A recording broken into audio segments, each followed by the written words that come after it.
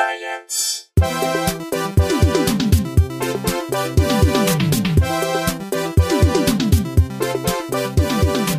Whose headset's getting That's real me. quiet? That's okay, me. you're number 3. Let me mark these. Let me tape these. Whose headset is getting real quiet right now? Anybody's? Mine. Okay, you're number 2. And I'm number 1. Tim, I'm going to turn you way up. Sure, jack it up. Just because I know you have a hard time listening. There it is. That's the start. Wow. Is this our first married couple on Probably Science? I think it is. Are we rolling? Why not? Sure, that was the start. Yeah. Yeah. Welcome to Probably Science, everyone. I'm Matt Kirshen. There's Andy Wood. Hello. We have a married couple. Comedy power. I think it's the first time I'd have to go. It's been 5 years. It's possible we've had Yeah, one I before. don't think so. I think we've definitely had a soon-to-be married couple on the show. That was. Emily Meyer Mills Oh, yeah. Oh yeah. and Christian Duguay, who recently got engaged. Congratulations, both of you. Cheers. Good memory. But congratulations for a while ago. What's the statute of limitations on a? a year for the gift. After the wedding, you get a year to give a card or a gift. Okay. How long after a baby's born? Because I'm way behind on some friends' babies things. High I school? don't know that. I think, that's a good one. Maybe we. I gotta get on that. Those are the voices of Mary Mack and Tim Oh Hunston. yeah. Comedy power couple. yeah. These are the types of hard-hitting science questions we were expecting on this show, and we still didn't prepare. I knew this was a perfect match because as soon as you got in here, you started fiddling with knobs over there on the equipment. I need to have access to all the knobs. Okay. Do you want to just do a little sound check here on who's mic number 1? We got Matt. Can I affect anything for you? You can, could but add it's an probably effect. best not to. We haven't touched the effects button in like 3 years on this mixer. Which one is the effects button? Oh, If you right turn up here. that knob the and game. then And have this here set, and there's 100 here. different effects over Guys, here. I used to One, run. two- hello. I used to do sound in a barn. Now I don't know. I don't Sound in a barn? Was this a barn that was think as having long as this performances, or was this just generally a barn? It's a hobby. Let me take the British out of your voice. Let's see. What button is that? Matt, start talking again. Hello. I don't think anything is changing in any way. Let's change this. let's turn Wait, up- let's try effect number 78. 78 it is. We got the effect, Effect 78. all the way up. There it is. This is not. Oh, there we go. Oh, hello. All right. I stand down. Oh my God, there's 20 of them. That's There's 20 minutes. yeah. There's still no effect. I've Yeah, just I'll been check. joined by 20 of my friends. How about this? What's this do? My 19 twin brothers. Whoa. Here, put that on me. Wait. You want that one? That's my job. What number? This all. am I? This all. What mic am I? This will never get old. I'm mic number 2. Check number 1. It's surprising we don't do this on every show. I can hear listeners unsubscribing right now. Unsubscribing, scribing. Sorry. Okay, All right, let's get rid of that was now. that. stop that. Hey, Mary. It's down. It's Mary out. and Tim, we'd like to ask our guests this before we get into the stories. Sure. What if anything, is your background in science? And it doesn't have to be anything specific. We've had everything from full degrees to just, I like to blow things up in the woods when I was a kid, to I had a teacher that I liked or a teacher that I hated, or one particular class that I liked or hated. Well, mine's pretty good, so you should go first, Tim. I like rocketry growing up. That was kind of a hobby. All I right. would make the rockets, and then I would take the rocket motors and try to attach them to different other things and try to make my own rockets. What were the rocket? What was the propulsion system in these rockets? Well, I don't know if they had these in the UK, but they were like little. They look like little lipstick. You know what I'm talking like, about, right? I think they're kind of the size of like a roll of quarters. Yeah, like a roll of pennies maybe, and Yeah. and they would have a little igniter on them, and you would put them in, buy a rocket at the hobby store, and put it, go out to a field or your high school football field or whatever, and the rockets came in various sizes and different stages. stages, you could put a frog in it. Well, or a we talked cricket. about that in a previous episode. I said there was a payload compartment which had expressly said, don't put living things in the payload. What else is it for if not a living thing? So basically it's saying you put whatever you want in here because kids are going to do it. And we put like crickets and what else? We tried to launch all sorts of stuff into space. And then if you by the way, by into space you mean into like 100 feet in the air. 10 to 15 stories. Very low Earth orbit. Yeah, that's about it. I mean, that and then I would try to make my own motors. I would like take a battery and I would wrap it in copper wire. Do you ever do that? Yeah. And try to like heat up a thing and Wait, why do you have to heat up a thing? it would get like super hot, and it would just because you're conducting both sides of the battery. Oh, I see. Okay, I thought you meant trying to make a motor. And then I would try to like make a motor that would start remotely, and I was just tinkering a lot with rockets. Why don't you do that more at home? Like, why can't you do some of that? Tinkering? Yeah, like inventing stuff. Well, it's Like, I feel like we could use 2 garage clickers. I mean, why can't it just make that happen? we could have a rocket propelled garage door, so it went up really fast. So pay full Tim, price is that- for the is that- factory for the first unit, and then just make the second. Only a fool goes back to the manufacturer for a second. Hey Tim, is that a frog operating your door? Yeah, wait. Where It's are a the dead space frogs frog. all over the garage? Yeah, this frog can go up to 1,000 feet and still operate a garage door. Well, they do have those frogs you can set out on your doorstep, and they have like sensors in them, and when people walk by, they Sort of ribbit. ribbit. They croak. ribbit. I was gonna say they cricket, but they ribbit. They Yeah, ribbit. yeah. So the Those training are great. process for those frogs must be exhaustive, right? To get them to obey that well, right? Yeah. Wait a second, Hang Andy. on, Are you joking? Does my joking deserve some effects? I see you twiddling some. I was like, I'm too tired to project my voice. I just need to turn myself up a little bit. Oh, I thought you were going to give yourself some echo. You No, also no, these just a are little cheap tiny microphones that you need to stay quite tight on. Yeah, I can't. Little tip though to tired. any listener who's also a podcaster: if you just do a little compression and Audacity afterwards, kind of makes up for everything. So This- everyone's going to be about Sounds the good to same me. level. Yeah. I didn't know they still made Audacity anymore. Oh yeah. It's the cheapest, and by cheapest I mean free. And, Yeah. it's I used pretty- to love that program. pretty versatile. Yeah. Oh yeah. We should mention that you are a classically trained musician. Yes, I am. I'm so rusty, and I get real sad about it. But that's all I have to say about that. What are your various instruments? My main instrument was clarinet, and then I would get work playing pit orchestra gigs. You know, my last school was in Nashville, and then I would get fun jobs like doing Fiddler on the Roof, and I do like double, which means you play like 3 or 4 instruments. So I do the clarinet, sax, flute, and oboe. So I do like the woodwind doubling, and I just loved it. But What do you mean by doubling? I somehow just got into this. Like a few on the same show? Well, yeah, you sit down there, and like they don't want to hire like everybody in the world, so your pit orchestra arrangements for musicals are, all of a sudden in 2 measures you got to play flute, not clarinet anymore. You got to hurry up and switch to, so that way they can have a smaller orchestra in a small space, because it's a small space too. But there's never times when they need both the parts happening concurrently that often? Or? You know what? There's usually one of each. It's not as big as a regular orchestra, but they will just have other people double on it as well. It's pretty amazing the math that goes into orchestrating a musical, because they're like, well, this guy's not doing anything right now, put him on. Yeah, or it's this guy can hit a timpani. Yeah, we can have this flautist pick up. All right, Yeah, it's really all right. You got cool. 15 minutes. Make popcorn. Yeah, right. Well, that should be written in. I turned myself up too loud. As a former trombonist, I know well that most of orchestral tromboning is counting rests, and that's a hard thing after like 200 measures. And then like Coming at the right- 30 seconds of illustrating when someone's comedically bending over. Exactly. Yeah. That's a slide whistle. That's different. I think you can do both. I would say it depends on the girth of the person bending over. If they're extra frumpy, then of course. I'd say a thinner person bending over, you want a slide whistle, but if someone has some heft to them, then you definitely want the trombone.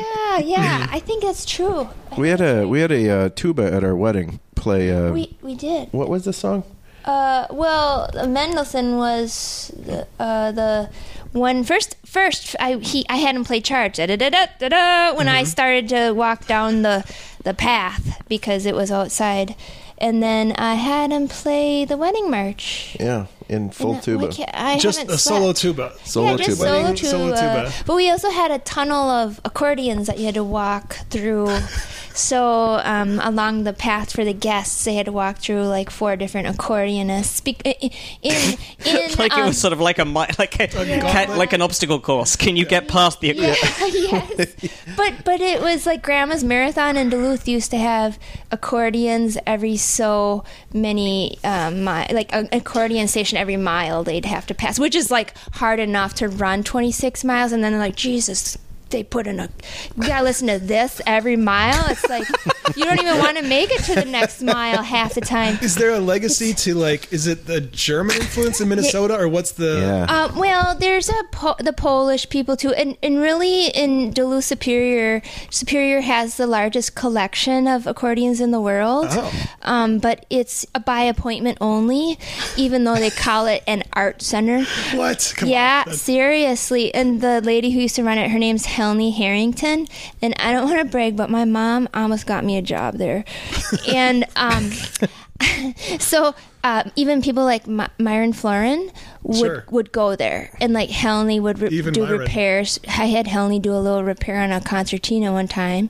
And so you can play accordion also? No, I can't. I just broke one once, and I needed it fixed. Well, concertinas are easier though, right? They're the little octagonal things. No, you're good. I know little music stuff. Yeah, but can I bring up something that has to do with what Tim was talking about? Yes. Is it actually called rocketry?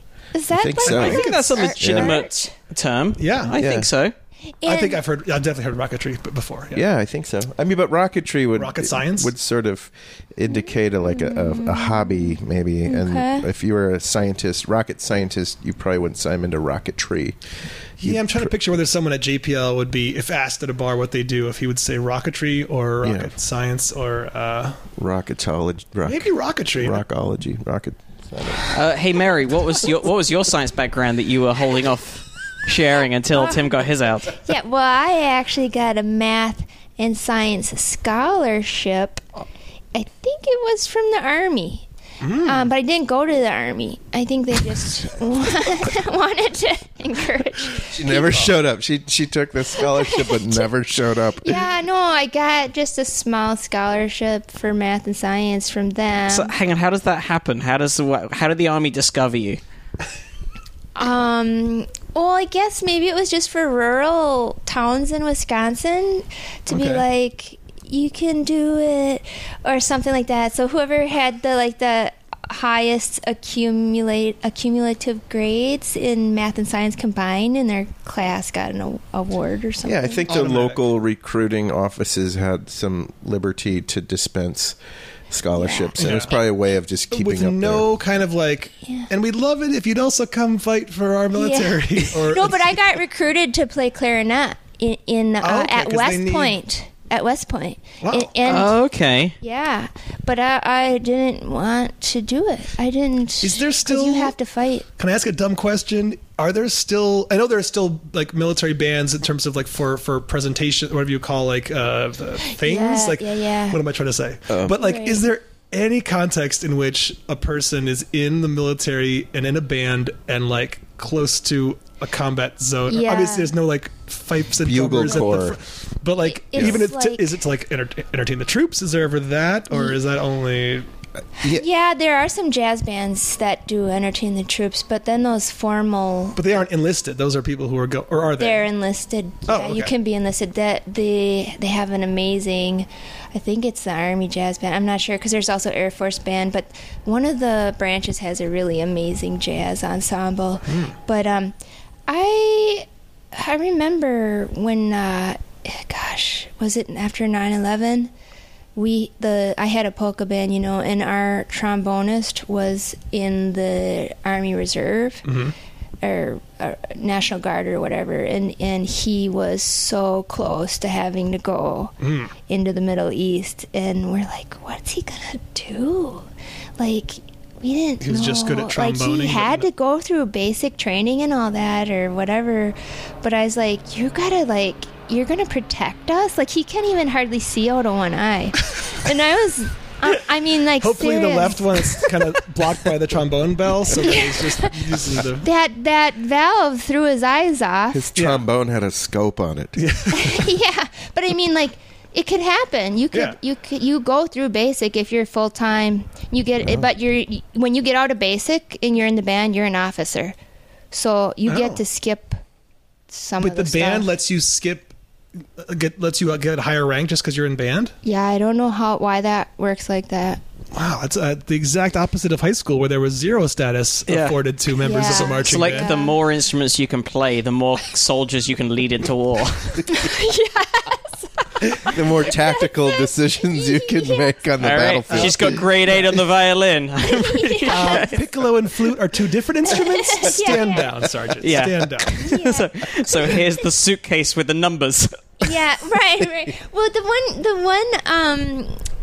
there's one comedian that we both know and have seen a million times who has the great joke about how, in the Civil War and stuff, they have the band play, so they're coming. You know what I mean? Like, What a bad you got idea. the piccolo and the drum. I forget which comedian does this joke, but it's so great. Is it Hansberger? Yeah, I don't is remember it? who I can't it is. remember who does this joke, but it's so funny. Friend of the show, David Huntsberger. Yeah. Who's going on tour, by the way, soon. Oh, I think we're going to have him on in the next month or so. I think so, aren't we? but either way, if we can't work out the logistics, plug for David Huntsberger, go and see him when he's in your town. Yeah. I get another question. Yes. Referring to what Tim talked about earlier. Yes. I was wondering, are rockets illegal in City London? limits? Oh. Like in the UK? Because since they're more strict, they're stricter on guns there. And I don't know, because you can't sort of hold up a department store with a rocket, or at least you can't really. But then again... Well, you could make a mess with one of them, but Yeah. But I wonder if it's illegal to buy bulk quantities of model rocket engines. well, I 'cause don't know, think you because probably- we have much stricter rules than you when it comes to guns and other weaponry, but we have much laxer rules when it comes to fireworks. Oh, I didn't know that. See, Like I you was can buy gonna fireworks ask. pretty much. Wow, You can really? buy fireworks tend to be sold most at a couple of times a year, like around New Year's and around November the 5th, which is when we commemorate the failed plot to blow up the Houses of Parliament Weird. centuries ago by Catholic rebels, by weirdly burning an effigy of one of the, not even the ringleader, but just the guy who got caught first. Oh, really? He's not... Yeah, When can we Guy go? Fawkes was not the ringleader of the plot. He was just like the guy who was, I think, guarding the barrels or something. Like he was like, Oh, so How you close was draw a picture of him and burn him? not draw a picture, like make an effigy, like make an actual. Yeah, Like a what's But it his doesn't name? even look like it doesn't look like what Guy Fawkes did from paintings. It's just like it's Oh, really? basically what clothes you can get from the junkyard or you don't need anymore, stuff with some stuff. People don't even really do the guy that much anymore, and some towns do, but they. Now it's like satirical, like they'll do an effigy of Trump, or they'll do it like an effigy of Oh, nice. like the Kardashians or something. Like it's just it's. It's a symbolic. Great. Yeah, That's I great. see. It's Yeah. cathartic. But now, like most places, most town displays and a lot of like home because you either go to like the town display or you do like have 50 of your friends and family round to your back garden. And if you do a bonfire at all, it doesn't know. Like sometimes it has a guy on it, but normally doesn't. It's just a fire. But it's more about the fireworks. It's more about your November dad 5th. dangerously setting off fireworks in the back garden without And is reading there- the labels properly. Is there any historical accuracy to the masks as far as like having the mustache and stuff? Did he at least have? I don't even know what because the mask came from that look came from V for Vendetta, right? I thought that was Didn't taken it? from what you guys did in your celebrations. I thought that was the. I whole- don't know. I'm gonna not have what- to. All right, we're getting way off science, but Yeah, historians, I just didn't. historians in the listenership, because I can't be bothered to History Google this one now. And also, I'm sure there are some big Alan Moore fans who are amongst our Oh yeah. our listenership. Find out, what was the timeline on that look? And okay, because wait, okay. You found it? The Wikipedia entry for The Mask says it describes the historical incident, and it's a stylized portrayal of a face with an oversized smile and red cheeks, a wide mustache upturned at both ends, and a thin vertical pointed beard, designed by illustrator David Lloyd, came to represent broader protest after it was used as a major plot element in the V for Vendetta graphic novel or comic book, whatever. Okay. It was. Because I forgot that was like 35 years ago, so that's why it's been a thing that... I'd seen it before the movie, and I was like, where have I seen that? So I guess... Okay. Yeah, but I'm pretty sure, like, in Britain, I could be wrong, they might have changed regulations a bit, but I'm relatively sure, particularly in the run-up to the 5th of November, you can go into a large number of shops, and as long as you're over 18, you can just buy fireworks. Like, there's no... Wisconsin's like that, and then the people from Minnesota couldn't buy any, and So they everyone come just over the border, and I worked at the fireworks stand one summer. Do you have to show a Wisconsin ID, or do they just... anyone No, can- you can just buy them if you're in the state. So now Minnesota's like, hey, we want in on this. So they made it more lax on the rules with fireworks. And they also made it so you can buy alcohol at the liquor store on Sundays now. So there's going to be a lot of trouble in Minnesota this summer, what with the Drunk Sunday Sunday. liquor and the fireworks stands. Does the 4th of July fall on a Sunday this summer? Because that would be Oof, I don't know. Oh, I don't know. dangerous stuff. I don't know, but I mean that sounds familiar. I mean, like in Wales, like what can you do? Okay, this doesn't have to do with science, but I'm like, what can you do in Wales that you can't do in England that you could just go across the border and do? Wales without you an know? H. What can you do in Wales? Like yeah. Jonas style? Oh, Wait, no. Jonas or Jonah? The I was country. confused. Or Scotland, like what can you Who do was there? eaten by the whale? Jonah. Jonah. Right, yeah. Okay, I'm Sorry. gonna stop What can you do in talking Wales? and let you guys do the We got to get this back onto science. Well, fireworks are hot. You know what's bad to let get hot? Is it Arctic ice cores? Arctic ice cores that That are stored in scientists the have freezer? collected and stored in freezers so they can track tens or hundreds of thousands of years of Earth's history. Yeah, a few people sent this in. So this is a refrigerator or a freezer, I guess, at the University of Alberta in Edmonton that had the world's largest collection of ice cores from the Canadian Arctic.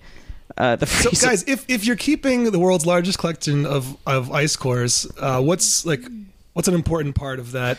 Keeping it cold. Yeah, like below freezing. Here's the Ideally. thing: it didn't just malfunction to the point that It didn't slowly creep above 0 Celsius. It didn't like it. The way in which the freezer failed meant it started to pump heat into the freezer. So it wasn't like just like the power's gone out and it's slowly rising to room temperature.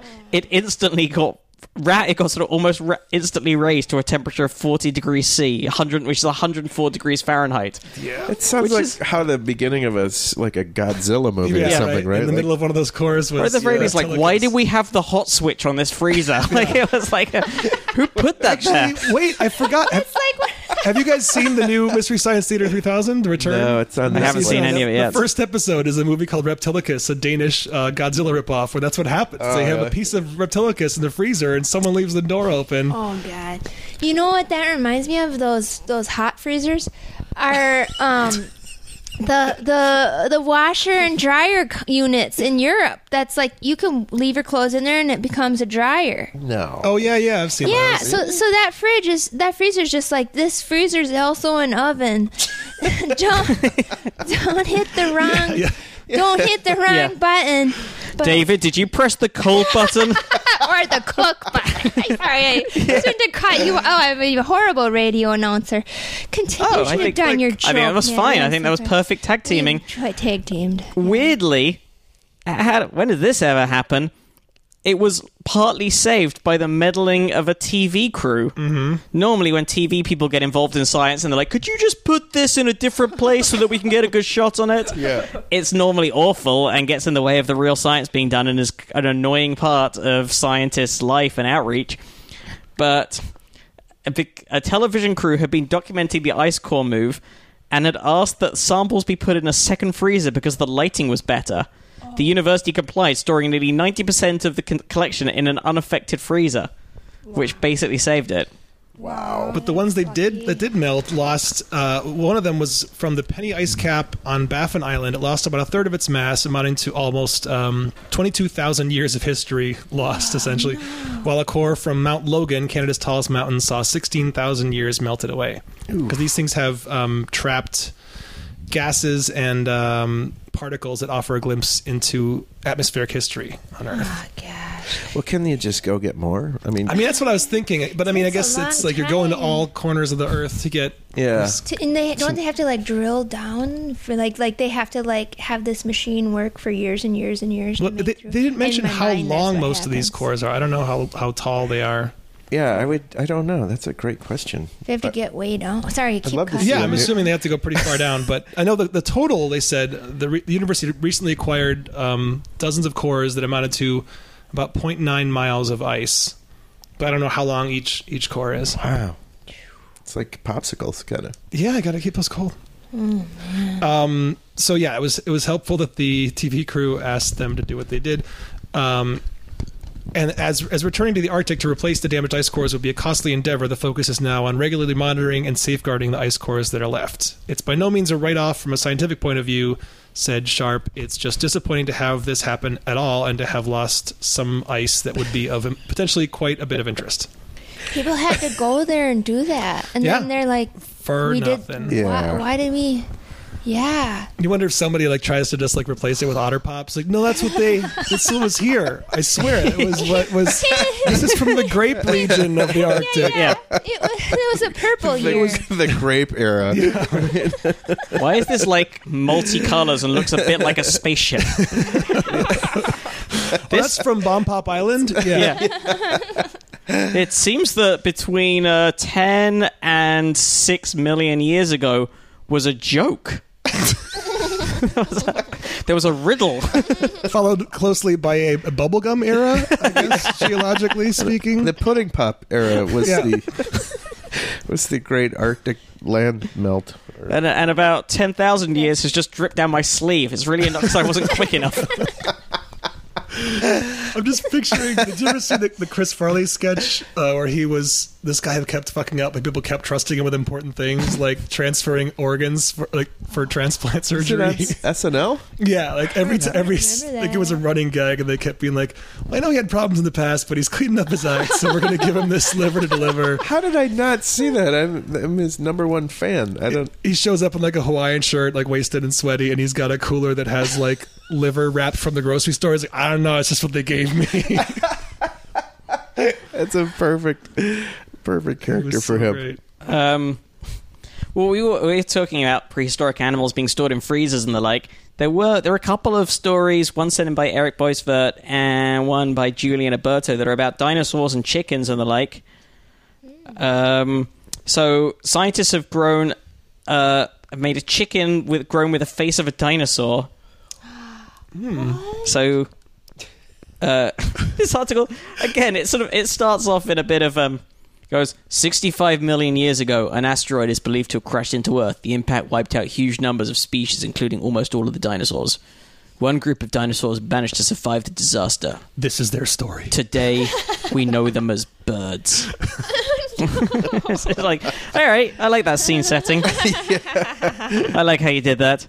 The idea that birds evolved from dinosaurs has been around since the 19th century, when scientists discovered the fossil of an early bird called Archaeopteryx. It had wings and feathers, but also looked like a dinosaur. More recent fossils look similar. But these early birds didn't look the same as modern ones. In particular, they didn't have beaks, they had snouts like those of their dinosaur ancestors. To understand how one changed into the other, a team has been tampering with the molecular processes that make up a beak in chickens. By doing so, they have managed to create a chicken embryo with a dinosaur-like snout and palate, similar to that of small feathered dinosaurs like Velociraptor. The results are published in the journal Evolution. The team's aim was to understand how the bird's beak evolved, because the beak is such a vital part of bird anatomy. It has been crucial for their success. So, what's your favorite bird part, guys? I mean, that beak's in my top 5, definitely. I don't like the beak that like much, the beak? actually. Yeah. It's the most scary part, but it is what kind of makes them a bird. There we go. That and flying. I guess, wings might be a big part of birdness. But the beak is scary. Do you know there's a horror movie called Beaks? No. Yeah, it's really bad. But Is it like a sort of rip-off of Hitchcock's Birds? I couldn't make it all the way It's the through. sequel. I'm looking it up. It's more specialized. IMDb gives it 4.4 out of 10 stars. That's not very good. Beaks: the movie, 1987. Unless it's just about a guy called James Beaks who murders people. It's James Vanderbeeks. yeah, that's exactly what it is. But no, the beak is real scary, and like when I look at a bird's beak, the nose part is actually the scariest part. And also we raised chickens, so the way the tongue attaches in the beak is really crazy. Like I was like, if only that chicken's tongue wasn't so attached, like it was so strange, and like it just looked very uncomfortable. But I was like, I bet that bird could talk. Like maybe It has parrots, the ability, it's just choosing maybe not to. parrots' tongues aren't attached that way. I don't know. I've never looked in a parrot's mouth. Just a note, a historical footnote. Flamingo tongues were a delicacy in Rome. Wow. Really? I wouldn't have thought flamingos were indigenous to Rome. It's like the opposite of Native Americans. Yeah. It's like they use just the tongue of the animal. Fuck off, flamingo.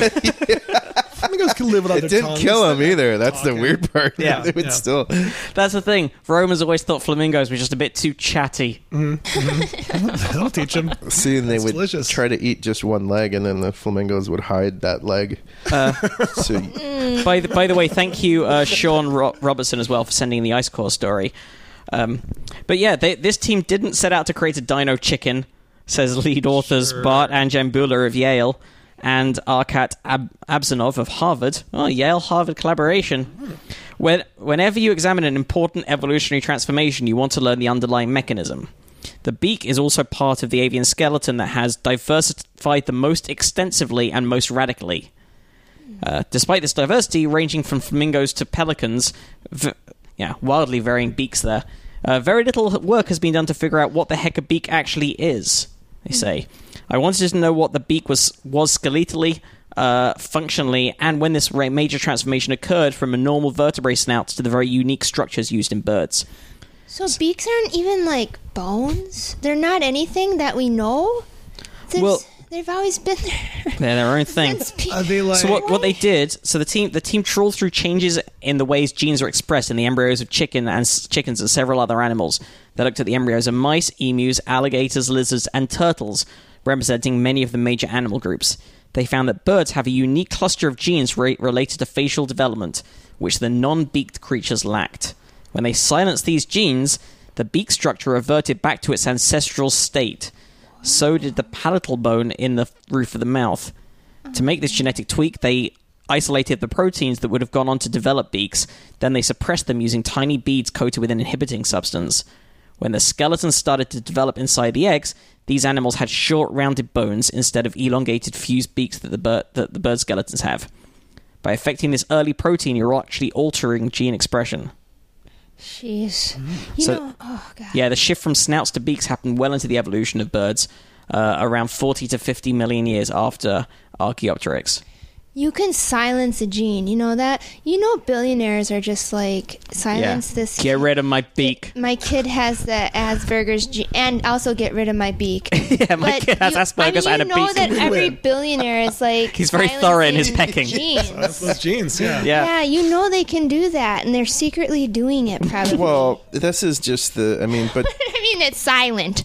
Right. So it if is only a secret. if this is sort of like the gateway to restoring endangered species or extinct species, though, isn't this? Like, yeah, this it was mooted when the story was sent in that this is a bit Jurassic Parky. Yeah. Buhler and his team have no plans or ethical approval to actually hatch the snouted chickens, but he believes they would have been able to survive just fine. They weren't drastic modifications. They're far less weird than many breeds of chickens developed by chicken hobbyists and breeders. I was not aware that there is such a thing as a chicken hobbyist. Entire new job. Wow, Or not rocketry. job. Chicken tree. Yeah. chicken Yeah. tree. Part Yeah. of my chicken tree I do project. kind of like backyard chicken hobbyist. Just to decompress after a long day at the office, you want to come home and tamper with some chicken genetics. Just gonna tinker with a chick. debeak Honey, some I'll come in when I'm chickens. done. Don't bother me in my chicken time. You know, chickens are mean. Like we just had about a dozen chickens and one rooster, and for eggs, you know. Right. And we got double yolkers every egg because our chickens were out eating grubs. They were in the woods eating anything they wanted to eat. Is a double yolk that's a better egg? Because it's more yolk? 2 yolks. I mean, you can't argue with It's 2 giant. yolks. It's giant. But I'll Andy, tell are you not something. getting I said 2 what yolks. of double yolk? Are you not? But can I tell you, you don't get that in the store, but what we would also get frequently were triple yolks. What? Yeah, I don't know why our chickens are so good, but Is another. it better? What if you like whatever people who wants to eat egg whites more, like weightlifters or something? Or what if you're a person that doesn't want all Health the conscious yolks? Some people say that the cholesterol is in the yolk. Oh, yeah, that's why they that's what it sell is, right? just the egg beaters, like the white or Yeah. whatever the whites, which is really weird. I didn't know you could even do that till I came to California. I was like, you could just buy a carton of egg whites. It's like Wait, what? a carton? You can just get a Yeah. carton of egg whites. pre-separated. You're like if you. If Oh, you you're- mean like a milk carton, not like a carton of eggs where they have Oh eggs no! that have no oh yolks. my god! I bet that chicken treat right? guy could Silence do those that. eggs. Silence those He's genes. silencing all the eggs. But Silence the yolks. Yeah, but like you can get a carton just egg whites and pour it in. So if you're like, I want a meringue, but I'm in a big hurry, so you can just buy egg whites. It's I think crazy. they're called egg beaters. No, that's fake Egg beaters eggs. are That's sometimes fake full. eggs. I think Egg Beaters makes both versions, but they have like full eggs that are just like beaten up, right? Oh, or just- Oh, So you don't thought- have to go through the hassle of cracking. That's Yes, a science right there, because I think it's fake egg beaters. I mean, I don't want to get Really? sued by egg beaters, but I can't believe it's not butter. How did It's you not lose butter. your- Not butter. That's, How did you lose all your comedy money? I was sued by egg beaters. did you guys know that there was like? Slander. Do you remember TCBY, or is that still around? The yogurt Yeah, the place. country's best yogurt. Did you know what it used to be called? This can't be yogurt until they got sued by. I can't believe it's yogurt. There were all these like disbelief things in the 80s and 90s. I can't Where believe yogurt it's and not butter, like dairy butter. products, were very hard to believe for a long time. You've got to be kidding me, popcorn. I know. Right? What? It's Stop all fucking around. What am I dairy-based. eating? It's, Yeah. it's all butter. No one can yogurt. believe the dairy products that people. You are can making. shoot my dog in the head if this isn't butter. Take my wife. If this isn't butter, you Yeah. can have my first. Fucking hell, is that cheese? There's no other way. This is cheese. Which, Shit a biscuit. I mean, those were definitely suggestions in the ad company leading up to that. Like after a long weekend of rejection, they're like, Bitch, "What please." the fuck do you want?" Yeah. Bitch, please. It's the lost episode of Mad Men. please, this ain't cheese. That's the motto. Please, this ain't cheese. That's an ad campaign right there. Oh Yeah. my god. In your accent as well, Mary. Like in a full. Yeah. It's always dairy, too. Our- It's the- always dairy. Yeah, the Minnesota Wisconsin accent would be more like, "No, this can't be. You're saying this can't be cheese." No, Wait, if you're from there, why do you have to make up a different accent? No, it's I can't hear it, so I have to exaggerate it for my own good. no, it's a two-person It's you say that part. No, there's no stinking way this could be cheese. I'm telling you, Doreen, it's cheese, and that's the product. That's the end. It's a two They perspective. get divorced. They go to a marriage counselor who very patiently explains. Yeah. And then it's cheese just called counselor. not cheese. yeah. Wait, is it not? The courts. Wait, is man. it not? Or Like, it is, and you can't believe it, or it's not, and you can't believe it's not. Wait, what is the thing? So the original product isn't butter.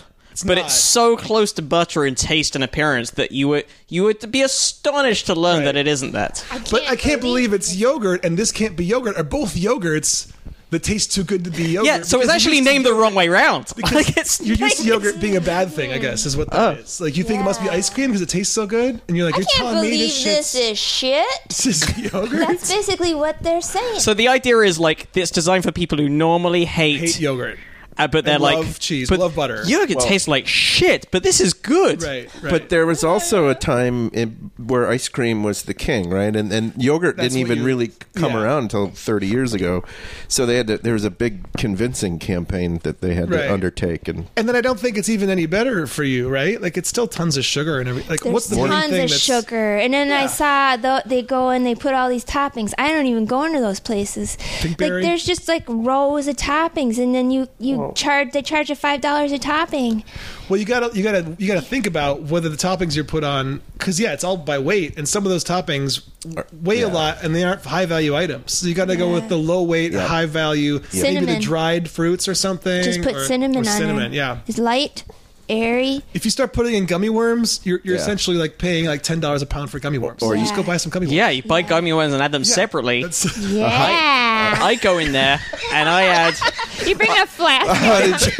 I add oysters and steak. That's what I add. It's like a Vegas buffet. You gotta get your money's worth. It's like those. It's horrible, but I'm not getting ripped off. Yeah, you know what? And I don't even eat meat, so I just throw it away. Just chuck it. Oh, your high density. Yeah, right. I think it's like those comedy clubs who don't pay for your booze, so you bring like a flask of booze and you just you like just come in with your own flask of sprinkles to these. I can't believe. I'm sure someone has like a carpenter's belt with all these. Yeah. Or a fake pouch in a jacket. But if anyone works in one of these establishments, email us propertyscience@gmail.com with what, in your opinion, having looked at the stock sheet, has the highest weight to cost ratio. Please highest email. Weight to cost ratio. Yeah, the highest weight to cost to avoid. Yeah. No, that's the one you want to add. You want to do the lowest weight, the lowest cost to weight ratio. So weight. I mean, wait a second. Yes, that's right. The lowest cost to weight ratio would be the highest weight to cost ratio. I suddenly can't think anymore, but I'll go with yes on that. Okay, yes. Well, while we are on mathematics, we did get a clarification last week from Michael Dyke, who, remember last week, I was a bit all over the place when I was talking about stacking cards off a table. Oh, yeah, I wasn't quite following what you were, but yeah, this. Well, it's a clarification. Let's make it a bit clearer. Because we were talking about a math puzzle, and it connected to another math puzzle, and that puzzle is how far can you stack objects like playing cards or books or blocks off the edge of a table. So you balance one and then you balance another one on top of it, another one on top of it, and push it out and out and out. And the surprising answer is any distance. No. Like there's no distance that you can't get something off a table. That's a cantilever. But I was talking about it kind of confusingly. Firstly, it relates to the harmonic series, which is this mathematical sum that's 1 plus a half plus a third plus a quarter, but it's actually half of that. Is that divided by 2, which is the amount each block can be pushed. So I was out by a factor of 2, but also... And you were talking about starting with the bottom one being halfway I described it as like pushing a card out to the edge of a table and then another one, but that's obviously wrong, because if you push a card out to the tipping point, then anything you add on top of it is going to topple over. It's the one on the top goes out the furthest. Right. So the one on the top goes out the furthest, so you can push the one on the top out to the halfway mark, and the one below it can go... Wow. And I'm showing them a picture. Yeah. We'll link to this over on the Squarespace-powered... So there's a real formula. There is a formula, and it turns out to be half of a half plus a third plus a quarter plus a fifth, which is a sum that looks like it might have an upper limit, but it doesn't. It's the overtone series, like the Pythagorean overtone series, right? Oh, I think that has more to do with I'm looking this up because I know it does. The harmonic series is what it's called in mathematics, but it does have a connection to music. There's a great, there's a great explanation of this by Donald Duck, and I'm not kidding you. There's a great Pythagorean theory, the whole theory, and back to beats. So, and I used to show the kids in music class because I used to teach music, and it was a great explanation of this same formula that you're talking about. A perfect fourth and a perfect fifth, which add up to an octave, aren't those like the geometric mean of each? Like those have to do with more like with like what are those rectangles that have the golden ratio? Golden ratio is that related to harmonics almost or not? 7/8 into a whole, but. Yes, it has to do with that. But you know... Yeah, no, she's not wrong. It definitely does relate to this. But you know what? The current piano it doesn't operate on this Pythagorean. Because it has to be well tempered, right? Yes. Otherwise, you could only play in one key. So piano is always the same amount out of tune in every key you play it in. So that's why Bach had the well-tempered clavier, so he could just play in one key, or not have to retune the whole dang. It wasn't a piano, clavichord or whatever at the time. So because you could only play in one key. So if you just cheated them down a little flatter, if you cheated everything a little flatter, you could eventually fake everybody out enough to use one piano for every song, or you know what I mean. And you could modulate and do all this. He was the first one to do that. So well-tempered is the one that's well, he's never the one who gets quite, credit. So well-tempered means the ones that are best for all keys, but they're always a little bit out of tune because of that. Tempered, yeah. Okay. Yeah. You can really notice it on a mandolin. Cool. Yeah. So for the little puzzle with pushing books off the edge of a table, you actually only need 4 before you get an entire length off the edge of a table before the top one is fully off. But then, as you get more and more lengths, it increases exponentially the number that you need. So to get a double overhang, to get it twice the length of the table, you need to have 31 layers. To get triple, you need 227.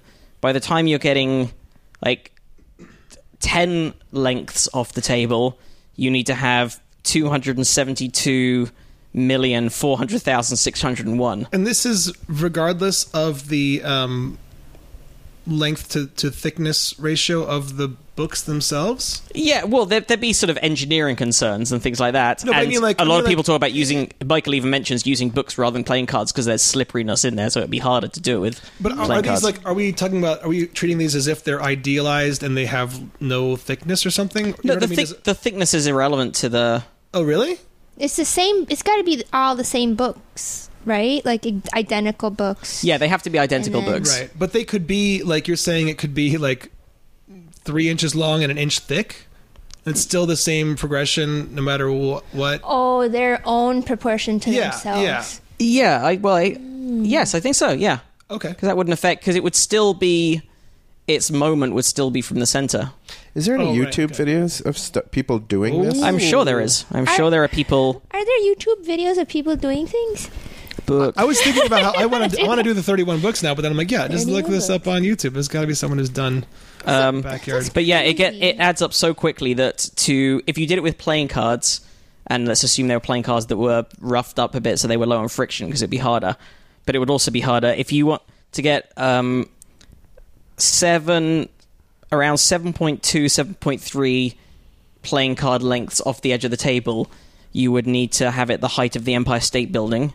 Wow. And to get twice... To get how many leaned over? 7 and a bit. Wow. To get 7 and a bit. And to get double that, to get around 14 and a bit units, you would need 42 billion decks of cards, which would be 849 million meters tall, which is more than twice the distance from the Earth to the Moon. To get enough weight in the anchor to go out? Is that how that is? Essentially, yeah. That one's not on YouTube.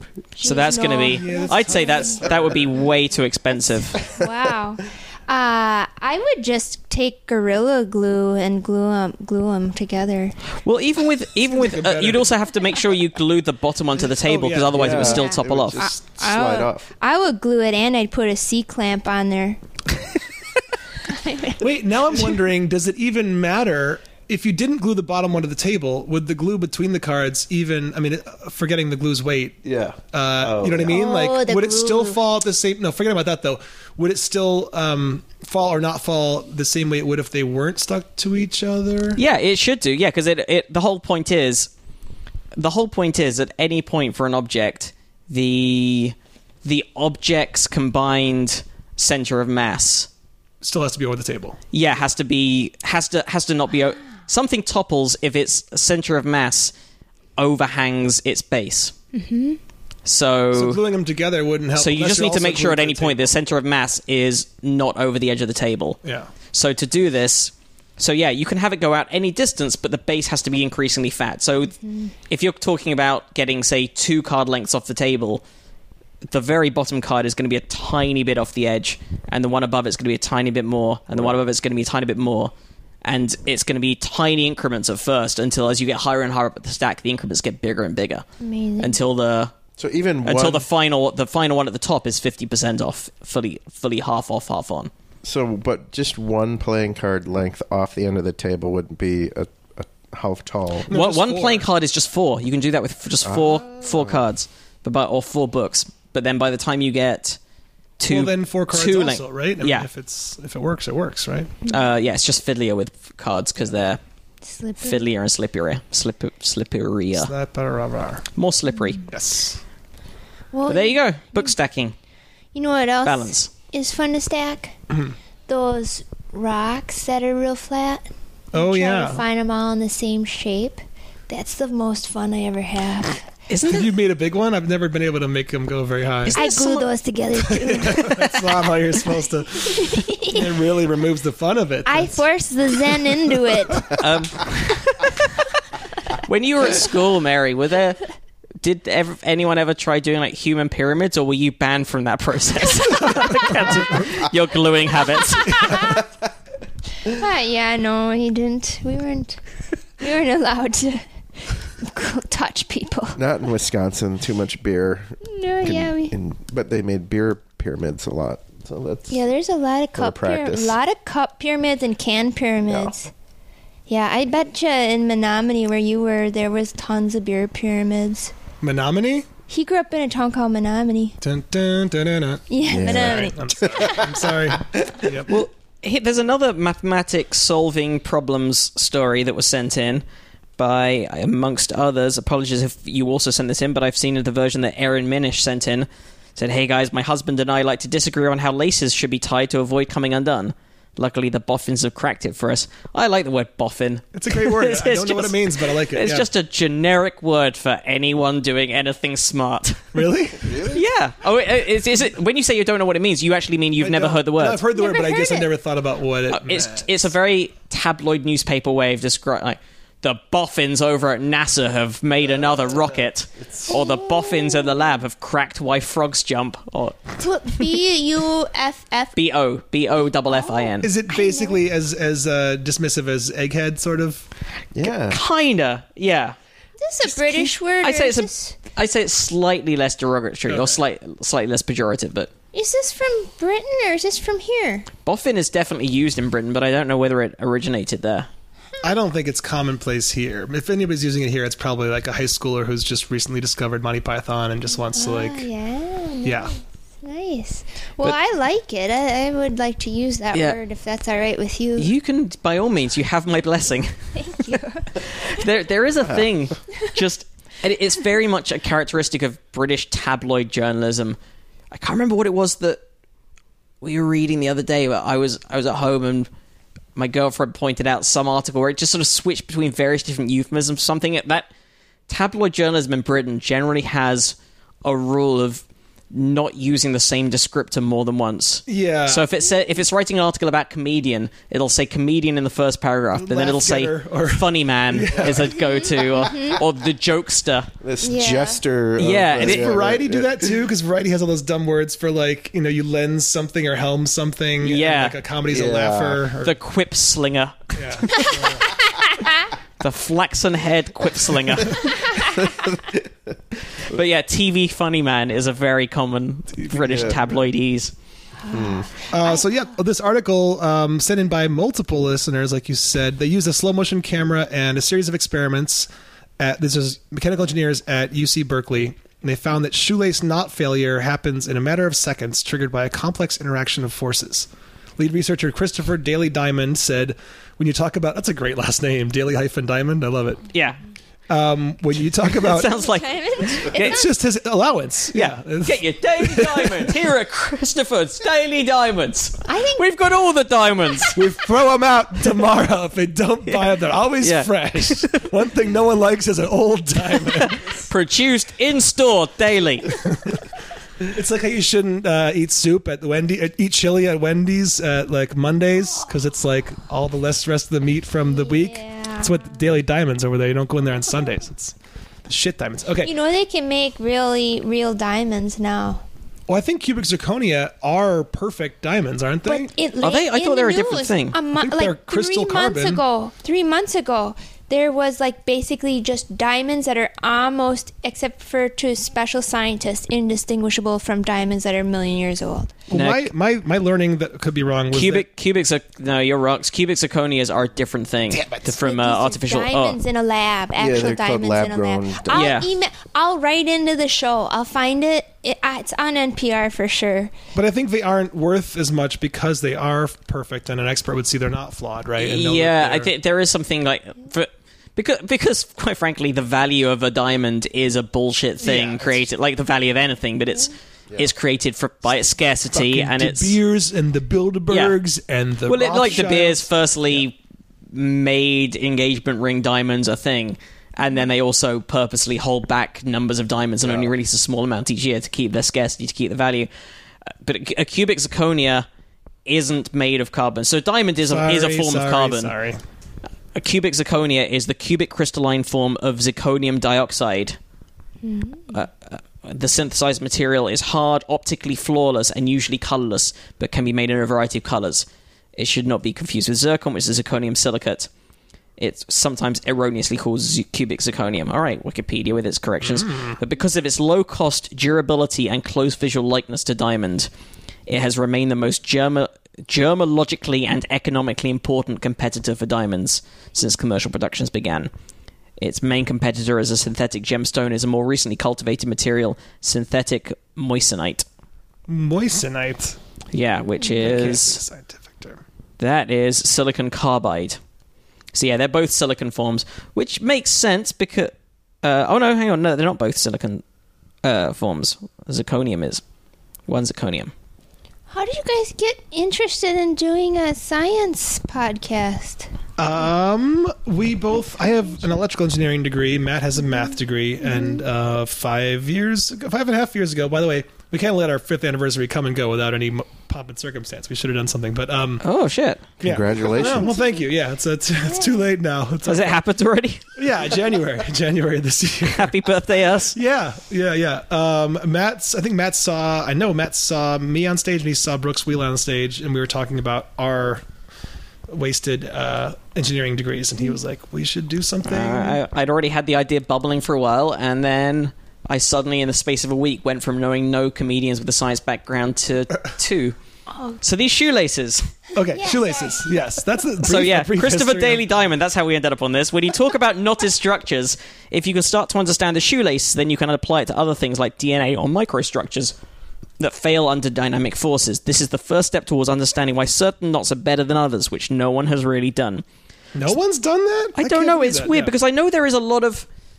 Knot there's theory. knot theory is a branch of topology, which is a branch of mathematics. And there was this thing a few years ago, which we covered on the show, about discovering new ways to tie ties.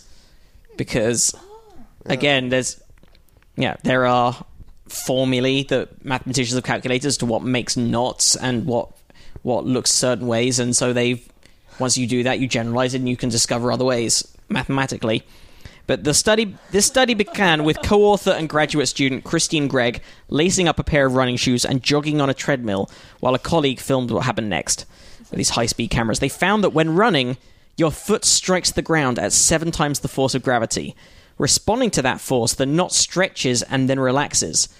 As the knot loosens, the swinging leg applies an inertial force on the free ends of the laces, leading to a rapid unraveling in as little as 2 strides. So what do they mean? Like every 2 steps? Yeah, because mine don't come undone every 2 steps. Yeah, so I don't know why that sort of... Depending on the inertia at the end of the shoelace. I guess it does mean that once that process has fully started, once it's loosened enough, so it is sort of doing what's happening when you're untying a knot. It's first loosening the middle actually knotted bit by pulling on it a bit to loosen it, and then it's effectively pulling on the free ends the way you untie shoelaces, right, but just with the force of the movement. It's just whipping this shoelace and pulling it through inertia. What if you have exceptionally small ends of your shoelace? Because then the inertia won't that be... would make a difference. I'm sure that would make a difference. The longer the free end, the more it can whip. Just like when you're ice skating, you go if you get like 10 kids whipping around. You go really fast at the end of it. But if you only have 2 kids, you're just like, this is boring. Did you do Crack the Whip a lot as a kid? Yeah. You had like such a Midwestern. Is Crack the Whip basically spinning your friends around and then letting the end guy run up full off? Or just having a train of people that are connected by hands and like you can't on the even ice. Hold on. Yeah, the person at the end just ends up getting It's going ludicrously quickly. Yeah. But it's a thing we never did. My parents would just talk about growing up in the 50s and doing it. Yeah, we did it. We did it with the snowmobile too, and a saucer sled. Idea. Oh, I know. We got a 50-foot rope, and we go out on the lake, and then we put the saucer sled at the end of it, and you get the snowmobile going around in just like a tight little circle, as tight as you can. Your turning radius will go, and then that 50-foot of rope, if you're out there, you can't even hang on. It's so fast. One time I just slid right off, and I had on slippery snowsuit. I slid at least 200 yards over the frozen lake just on my own body. It was amazing. We would do that on I was so bruised. Unfrozen frozen lakes, aka lakes, because it's water and it's safe. But that sounds like everybody could break their necks all the time. Yeah, you could get injured. And then there's like old ice fishing holes, so it's like really bumpy. You'd go over one, and that's probably why I have 3 slip discs in my back right now. Just crack the snowmobile whip when there's ice holes. Well, maybe we'll contribute towards your back rehab with some of the money that our kind donors to the show have sent into they've clicked on the donation button on the Squarespace PowerProbablyScience.com website. We have one-off donations from someone who's named themselves LeBron James. LeBron James listens and donates. Nolan Ryan listens and donates. We've got high-power listeners. Yeah. Thank you very much, LeBron. Thank you, Svonimir Kroons, who was both donating this week and also one of our math puzzle solvers last week. Thank you, man. And then David Maxwell as well for your generous one-off donation. That was very kind of you, Matt. Thanks, David. And then one-off donations have come through from John Clarici. Or monthly. Monthly donations, rather. John, Peter Long, Caroline Lako, thank you so much. David Worths, Destruction Lane. By the way, I found him on Instagram. He's got a real name. Should I give the first name? Or I don't know. Do you guys want to hear Destruction Lane's first name? Sure. It's Gus. I'm on to you, Gus. I know Hey, you're a Gus. drummer. You're a drummer named Gus. Drummer named Gus. donating. Now you can have everything you need to track down Destruction Lane. You Paul guys Freeland, fill the thank you for your blanks. monthly donation. And also thank you so much, Justin Broad, who is both a donor to the show, very generous, and a very generous donor of stories too. You can also find our Amazon shopping link on the website. If you're buying anything through Amazon, we get a kickback if you go through that link first. It costs you no extra. And also you can spread the word, tell people, write nice things about us on iTunes, give us nice ratings. We really appreciate that. Subscribe if you're not already subscribing. What can I buy from you guys on Anything. Amazon? I have an online shopping hobby. Click on our link and then do your regular Do shopping, and we'll get a anything. little percentage. If you buy anything on Amazon but going through our link first, then we... Are Get a you small price is the guys same. Doctors Without Borders? Is that where we are? We are, yeah. Are you masquerading as a science We weren't podcast? supposed to say it on the podcast, but yes, Matt and I are the Doctors Without Borders. Yeah. We're the only two who don't have borders. I bet if LeBron James was like, if these guys make it 5 years, I'm going to start donating. He's been listening the whole time, but he's like, I'm not going to... That is the coolest. What else? If you imagine you're on the road, those guys are on the road all the time in the air. That's why they always have headphones on. Podcasts. Yeah. They're always listening to podcasts. It was what would seem like a generous donation until you were aware of LeBron James's salary. Yeah. Fuck you, LeBron, for your trifling, Trolling you. the mere shrapnel from your pocket. Oh man, I've learned a lot on this podcast, and I maybe someday. Can we come back? I think so. For Yes, sure. definitely. We learned a lot about you as well, but where can our listeners learn even more about you? Where can they find you and your work and your future gigs? This is so great. Well, I've been losing a lot of Twitter friends. And I thought maybe I could like Let's get those get back back some of the ones I lost today by being on here. And I'm at Mary Mac Comedy, MaryMack Comedy, on Twitter, and on my website is just that. So that's what I'm working on, just getting more friends and making up for What did you do? my opinions. What happened right before all these friends left? Donald Trump got elected, and I didn't agree with that as a woman who doesn't like to get raped. So, Good night. Thank you for thanks for having us, guys. No, I'm just kidding. Well, you know our listeners are big Trumpies, big Trumpets. You're going to have a lot of hate mail from this. Yeah, a lot of people were like, give him a chance. What could happen? Oh, wow. Wow, a lot of stuff happened. It's a whirlwind 100 We days. need science more than ever. Yeah. So thank We you need for doing your education. part. Yeah. Yeah. Where are I'm you? at Tim Harmston, TimHarmston, and timharmston.com for my tour Well, dates. go and see them both. They are the funniest. Thanks, guys. By the way, speaking of science and the current political climate, should we mention that we're probably going to go down to the... We're going to try to go down. We don't know how successful it'll be, but we're going to head down to the Science March this weekend in LA. I know it's happening in quite a lot of cities across the country. We're going to bring the portable Zoom recorder and maybe try and grab a few people. Having said this, we've been criticized in the past for our follow-through. Well, I think this is doable. If it's just taking a subway to downtown LA, I can make this happen on Saturday. Also, I just realized we could have fun with the former topic and give our location via what 3 words on Twitter. So follow at Probably Science, and we'll at some point in that day tell you where we are if you want to come say hi if you're a listener. Yeah, the show. That would be fun. Can I plug Tim's Facebook again? Yes. Sorry. 'Cause did I cut you off? always interrupt him, and I felt real bad about that. What do you? I did interrupt you, and nobody spells his name right. He went on Letterman. They said his name wrong. Even What did they on say, Letterman. Harmson? Harrison, but it's Harmston. Harm and then STON. Harmston. Tim. Thanks. I just want you to forgive me for the last 4.5 years of marriage. We thought we were going to get more into like the marital stuff today. Yeah. It didn't really. I Just on the subject of follow-through, there was a message we got on Facebook a few days ago from Victoria San of Sani. I'm not sure how you pronounce your last name. Sorry, Victoria. But said nice things about us. A recent convert to our show. But then she says, I noticed you excitedly exclaiming, "This could be big," after quite a few stories you covered. And I mean, I'm not going to tell you how to do your job, but it'd probably be interesting to find some kind of follow-up with the best stories we covered in our recap episodes. Victoria says, I'm a science student, so I know shit takes ages, but I thought I'd give you some insight into that. And that is an awesome idea. And if somebody could just remind us of what things we said might be big. If there is any story that we did cover that you're like, holy shit, this is great, and I want to find out more about it, and then we didn't, drop us a reminder, and we will do our best to track down what's going on there. If any of them have to do with possibly finding life on other planets, that we would definitely follow through on if that happened. So we're definitely listening for that. If that happens, we'll do a follow-up story on that. We want to. It is our intention, and you are correct, Victoria. We will try that. But thank you so much, listeners, for listening. Thank you so much, Tim and Mary, for joining us. Thank you for having us. Good luck. We'll maybe see you downtown LA for the Science March, some of your listeners.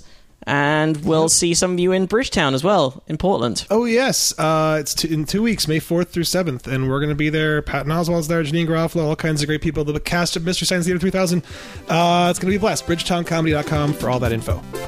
Bye.